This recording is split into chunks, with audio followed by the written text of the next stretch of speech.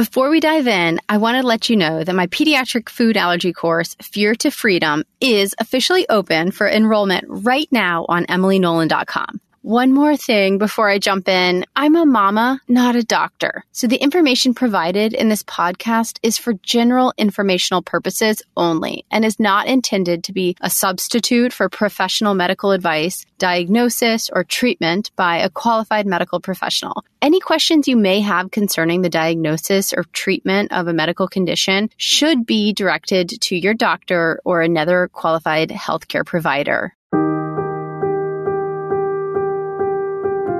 If you don't have that connection and if you can't have that level of trust with your provider, then, it's not a relationship worth continuing.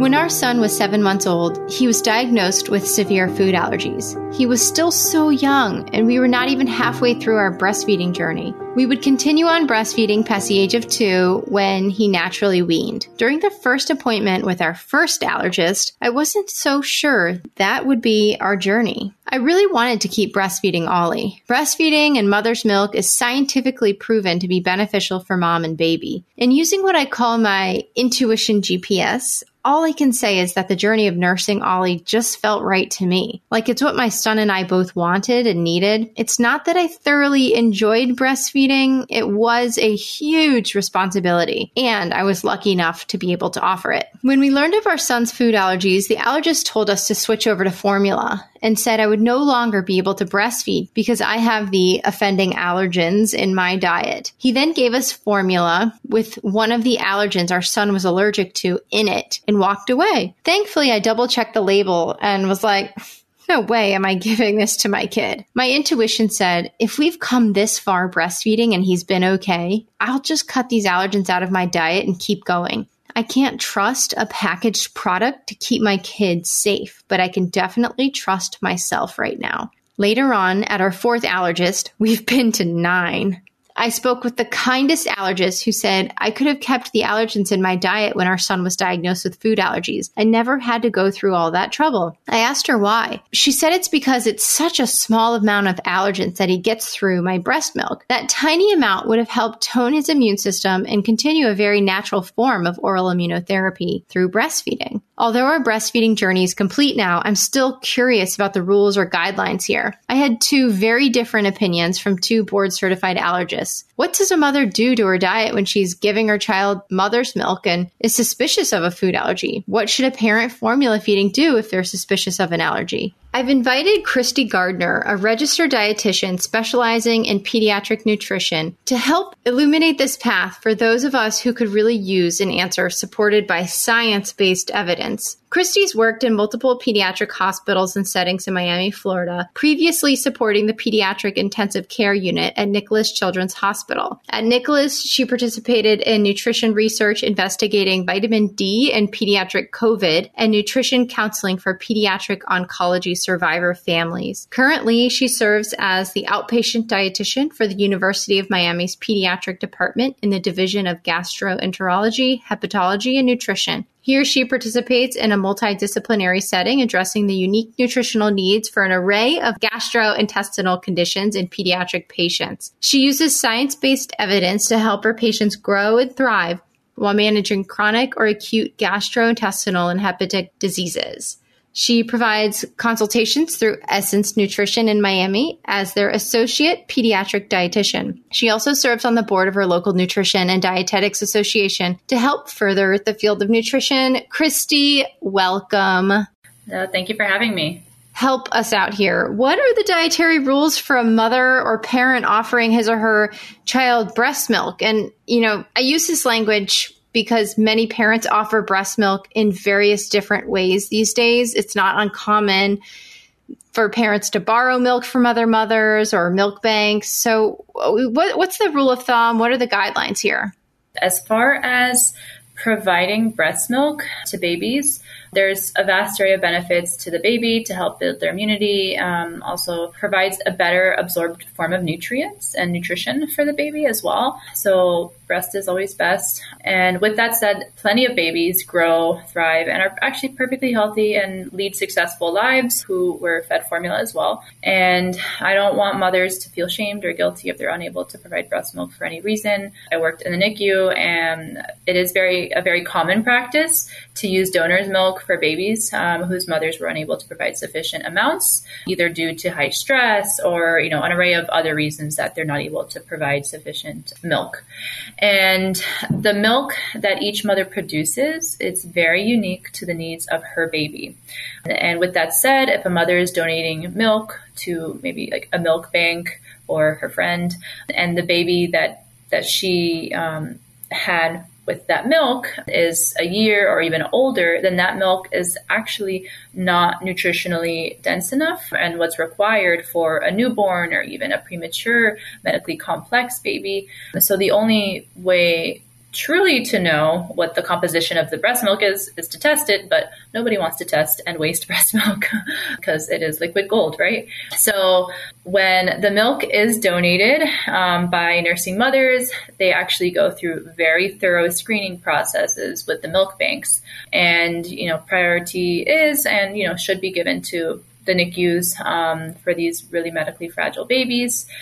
Wet nursing, so having a friend or family member, somebody in the community breastfeed your child. It's actually something that has been really around for ages.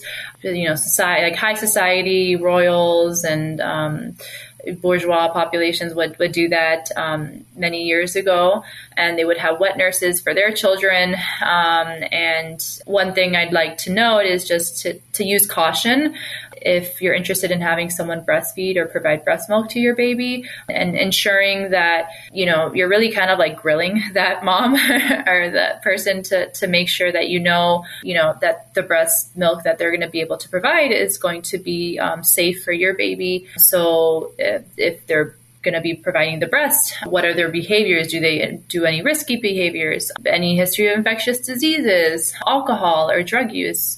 And if there are any of these factors that I just discussed that a mom feels uncomfortable with that individual who would be providing the breast milk, again, if you're getting it from a milk bank, then, maybe talking to them, asking them what their screening processes and questions are. But if you don't feel comfortable with it, I would strongly suggest using a formula, as, it's not worth the risk to your baby to use unsafe breast milk. I occasionally hear parents of infants from the age of 0 to 6 months diagnosing their child with a milk allergy or another form of allergy, like a peanut allergy, right from the get-go based on the child's stool changing. They immediately remove the dairy or the peanut or whatever allergen it is that they are suspicious about from the mother's diet or the formula and hope to remediate the stool problem or whatever problem the child was having. And sometimes this is per the advice of their child's pediatrician, and sometimes it's, an influencer or somebody on social media is talking about it, and that's where they're getting their information, or a blogger or a friend. And so I just want like a final solid answer, right, from a qualified person. If these parents are like, I wonder, could that be a peanut allergy? Should I remove peanut butter from my diet? Or could my child be allergic to dairy? I know those are two very different allergies, but, with milk, there could be cow's milk in the diet before you introduce food. And then peanut would just be typically through the breast milk, the tiny, tiny, tiny, tiny amounts that are coming through the breast milk. So for these parents that are like, help, I don't know what's going on, and my pediatrician is unsure, or I want a second opinion, what do you recommend? Yeah. So, I mean, every child situation is very different. So it can be very difficult and frustrating for parents and confusing, but I would suggest that parents try to not diagnose their child. Really, honestly, the best thing you can do is have a good relationship with your physician and with your pediatrician, with your allergist, and then if you're unhappy with how they're either communicating to you, they're not providing you with solid reasons or evidence as to why eliminate or not eliminate or whatever their recommendation may be, then I am a firm believer in second, third, however many opinions, because if you don't have that connection and if you can't have that level of trust with your provider, then it's not a relationship worth continuing. But really, the person who's going to be best to help guide you is going to be your allergist, as far as if there is an actual food allergy. Sometimes I have mothers swear up and down that it's because she ate corn that one day that her child developed a rash or developed, hives or whatever her child developed. And then she never ate corn again and he was perfectly fine. So it's so individualized again and difficult to really have a concrete answer. I do know that there have been studies looking at whether or not elimination from breast milk is really the right way of those foods from the mother's diet is really the right way to go, just because a level of allergen that actually gets transferred to the baby is so minimal that it shouldn't create an acute allergic event. To be honest, the true answer is there's a lack of strong evidence. So what I mean by strong evidence is randomized control trials, because number one, that'd be difficult to do on this population. So most of what we go based off of is case studies, case theories, and physicians' clinical judgment based off of what would be best for that baby and for the family, really. What kind of alarming signs should we look for in children ages 0 to 6 months who have not had solids yet? Okay, so projectile vomiting, blood or mucus, and stools are two signs of milk protein allergy. Sometimes there can be swelling or hives that can also be other manifestations of allergies. There are an array of other GI conditions which could be indicative of projectile vomiting, however, very rare. So not to alarm anyone. I would encourage parents, again, to have a strong relationship with your pediatrician so they can help guide you and direct you as to any tests or interventions, or if you need to seek medical attention.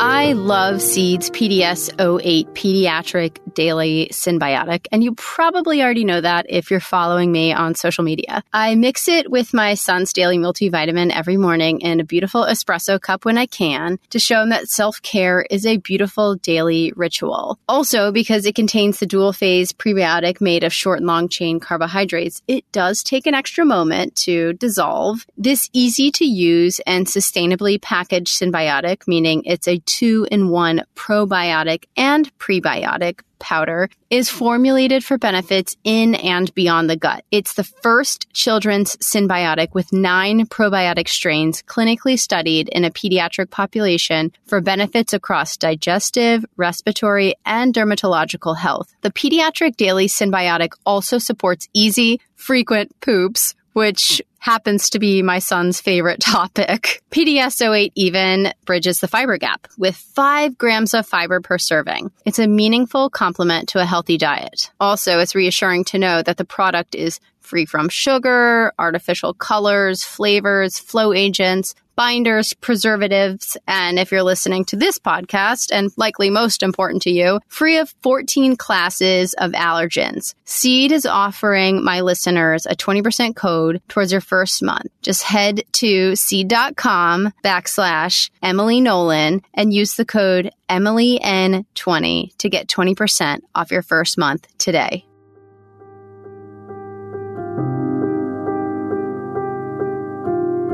One of the questions I have is when my son was younger, meaning 0 to 6 months before I started introducing solids, he had a little eczema. It wasn't crazy, but with babies, they get these weird pimply rashes all the time. And you're like, oh, this is my beautiful, ugly new baby, right? It's just 2 weeks of cradle cap and then it'll be gone. Or how are you supposed to know if your child has eczema, if it comes and goes, if it, and so for the parents that are well, I'm about to introduce solids and go through all of the early allergen introduction protocol, but maybe my kid had eczema, but I don't think he had eczema. How do you diagnose eczema? Should they check with their pediatrician to see if their child is at higher risk for having an allergic reaction before introducing the allergens in solid form? Yeah, that's a really good question. Definitely, I would recommend, again, any rashes, anything that manifests on your child. We all have our handheld computers that we can also take pictures with, snap photos of anything, because sometimes you're seeing that rash right then and there, but that rash might be gone by tomorrow when you go take your child to the pediatrician, and you're like, but it was there, so that they can see what you were seeing. The diagnosing of eczema, it's going to be the physician. So I really can't speak as to how it's diagnosed. And they are going to be better able to help guide as far as whether not or how to do the introduction of the higher allergenic foods. So again, it really all comes down to having a really good relationship. And at the end of the day, mom and dad know baby better than anyone else in the world. And sometimes your intuition might be stronger than anything. So really good relationship with your doctor, key, as well as being a really good historian, as we like to say, and really telling them all the the nitty-gritty details. So anything from what you ate, how much of it you ate, how it was prepared, everything. Getting a good relationship and history is important. I really appreciate you saying over and over again that having a good relationship with a pediatrician is so important on this journey. I remember when I was a new mama and I felt like I was bugging my pediatrician, asking him anything other than showing up to our appointments, which are all the time when you have a new baby, and just getting our, the traditional vaccination, check the baby, wait, okay, everything's fine, leave, come back in 2 weeks, do the same thing all over again. That thing. And I was like, yeah, I don't want to bother him. Oh, I don't know. Maybe these questions are just so unimportant.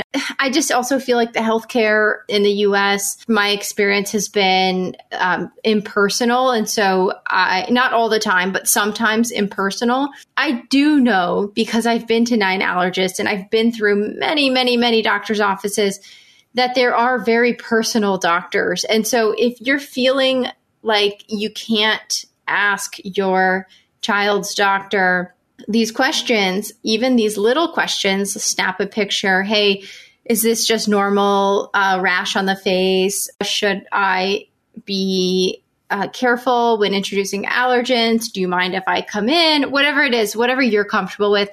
And I love that you bring this up, because it is so important to have that confidence as a parent that you are doing the right thing and keeping your child safe. And I think there's not too many questions that you could ever ask your doctor, right? And there's never a bad or stupid question. So is there any scientific evidence that supports breastfeeding specifically for a child with food allergies? And if so, does it mention how long one should breastfeed for health benefits?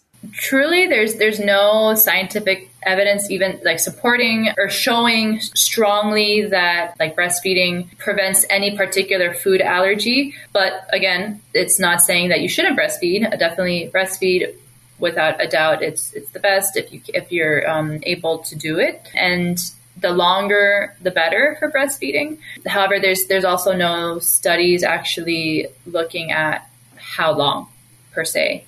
An interesting thing to note is the actual amount of detectable food allergy levels in breast milk is in nanograms per ml, which is below the typical thresholds needed to trigger, again, an acute reaction. So there's very debated trains of thought, also possibly why you had very differences of opinion from different providers, which again leaves parents confused. There's really no exact answer or known length of time. However, there are no negative effects of breastfeeding for long, or any breast milk or feeding for longer.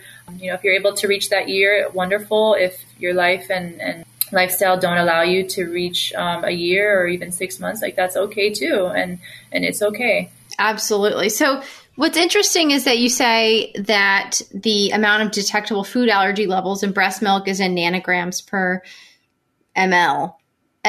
It's so small, right? It's tiny. It's so small that it wouldn't trigger an acute reaction likely. That said, there are some scenarios where the mother's breast milk are causing like the stool to change. And I assume those are like smaller reactions that are happening. Or do you think that it's something else that's going on with the child that's causing those stool changes? That could be an array of different things. Like, yeah, there could be something else occurring. Again, like you mentioned, there's something else occurring with the child, or it could be possibly something within the breast milk. Usually highly unlikely. There are reports, again, case reports of mothers excluding things from the diet and then stool improves. So again, it's based off of what's best for mom, for baby, and kind of going a case by case basis. So what I'm getting at here is for mothers, breastfeeding mothers listening, it is not always your milk that's causing the issue. So don't let somebody tell you that it's your milk causing the issue. It may be, but it also may be something else, and go find out what it is. Don't feel guilty or bad that it's you and your diet. Don't have that stress level. I know it's hard to say don't do it because it's like in neuro-linguistic programming, when you say don't do something, somebody's like, I will do that. So I know you're listening and you're stressing hard. So I'll just say that because that's probably what's going on. Don't stress about it. Do stress about it. Don't stress about it. Just try and get to the root of the problem. Part of what I teach in my course is about baby steps, like healing doesn't happen overnight, unfortunately. It takes a while, and sometimes it's a long time, and sometimes it's shorter. Just take a deep breath and start plugging away and start making the appointments that you need. Don't jump to drastic changes unless your doctor is telling you so, or you have conclusive evidence, supporting evidence that says, yeah, your child is allergic to X, Y, and Z. One of the things that I learned from having a child, and if I were to have another child, if I'm eating, I used to eat these Justin's peanut butter cups. As I was breastfeeding, I was like, well, if he's going to have something, I'm going to have something, right? So I'd eat them, but I never would wash my hands, and I would just touch him with the peanut butter that I had on my hand. So one thing you can do is, if you are eating these allergens yourself, I think possibly from my experience and from what I've learned is it's more important to be washing your hands before you touch your child than the actual introduction of it through breast milk. In my opinion, I don't think you can necessarily compare, but I think that we should put the equal amount of stress on making sure that we have clean, sanitary hands before we touch our child so that the allergen is not introduced through skin lesions like eczema or through any area of the skin that might have a cut in it, etc. So those are my 2 cents as a mother. Do you have anything you'd like to add? Well, definitely kind of piggybacking off of what you were saying about the stress. Sometimes I've even seen mothers who were so stressed by trying to eliminate different foods in their diet that for them, just being able to eat more foods and maybe providing like a hypoallergenic formula was, they saw a drastic improvement in their child. Might it have been the formula? Might it have been the decrease of stress in the household? Something that I see quite often is, our children are kind of like mirrors of us, and they feed off of us, not just like, for breast milk, but like literally our energy, they feed off of it. And if mom is super, super stressed and so worried, which I think, part of being a mom, you do worry about things, but they feel your stress if it's like so high. And there's that brain gut barrier, and sometimes can manifest in different GI issues as well. So really, trying to reduce and minimize the stress. If the cure is worse than the disease, then, you have to reevaluate what you're using as your cure. Wow. So profound when it comes to, mothers. And I use like this mother martyr syndrome. Like we just are like, I can do this. I can make it to a year. I can breastfeed my child for 2 years. I will do it. And that was me. Like if you're listening and you're like, oh, she's making fun of me. No, I'm talking about myself. That was me. And, like I'll do it on demand and it'll be like perfect and support his immune system. And maybe it was, yeah, but it was also very stressful. So the wet nurse thing sounds very appealing to me. I don't know if that would ever be an option, but sounds like a good one. Thank you so much, Christy. This was so helpful.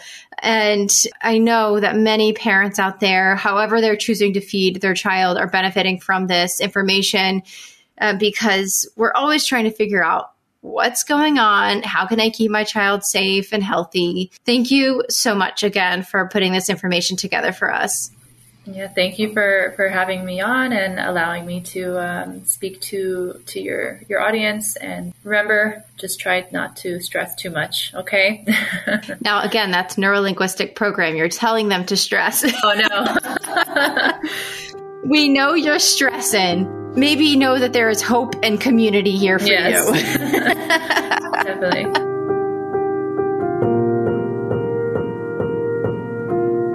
Thanks for listening today. If you're not ready to get started with Fear to Freedom, my pediatric food allergy course, I do have a pediatric food allergy essentials resource with a ton of incredible resources to get you started on your food allergy journey and healing your child with food allergies. You can download that right now on emilynolan.com and get started. If there's anything in this episode that resonated with you or led you to take action, I'd love for you to share it with me on social, as well as any other friends and family that have children with food allergies or newborn children who may not have food allergies, but may have the possibility to prevent it with this information. Remember to rate and review this podcast. It's a great way to give other parents of food allergy children some much needed hope and encouragement. Thank you so much for being a part of this community. I am so grateful for all of your voices and support and love. And I'm just sending you all a great big hug.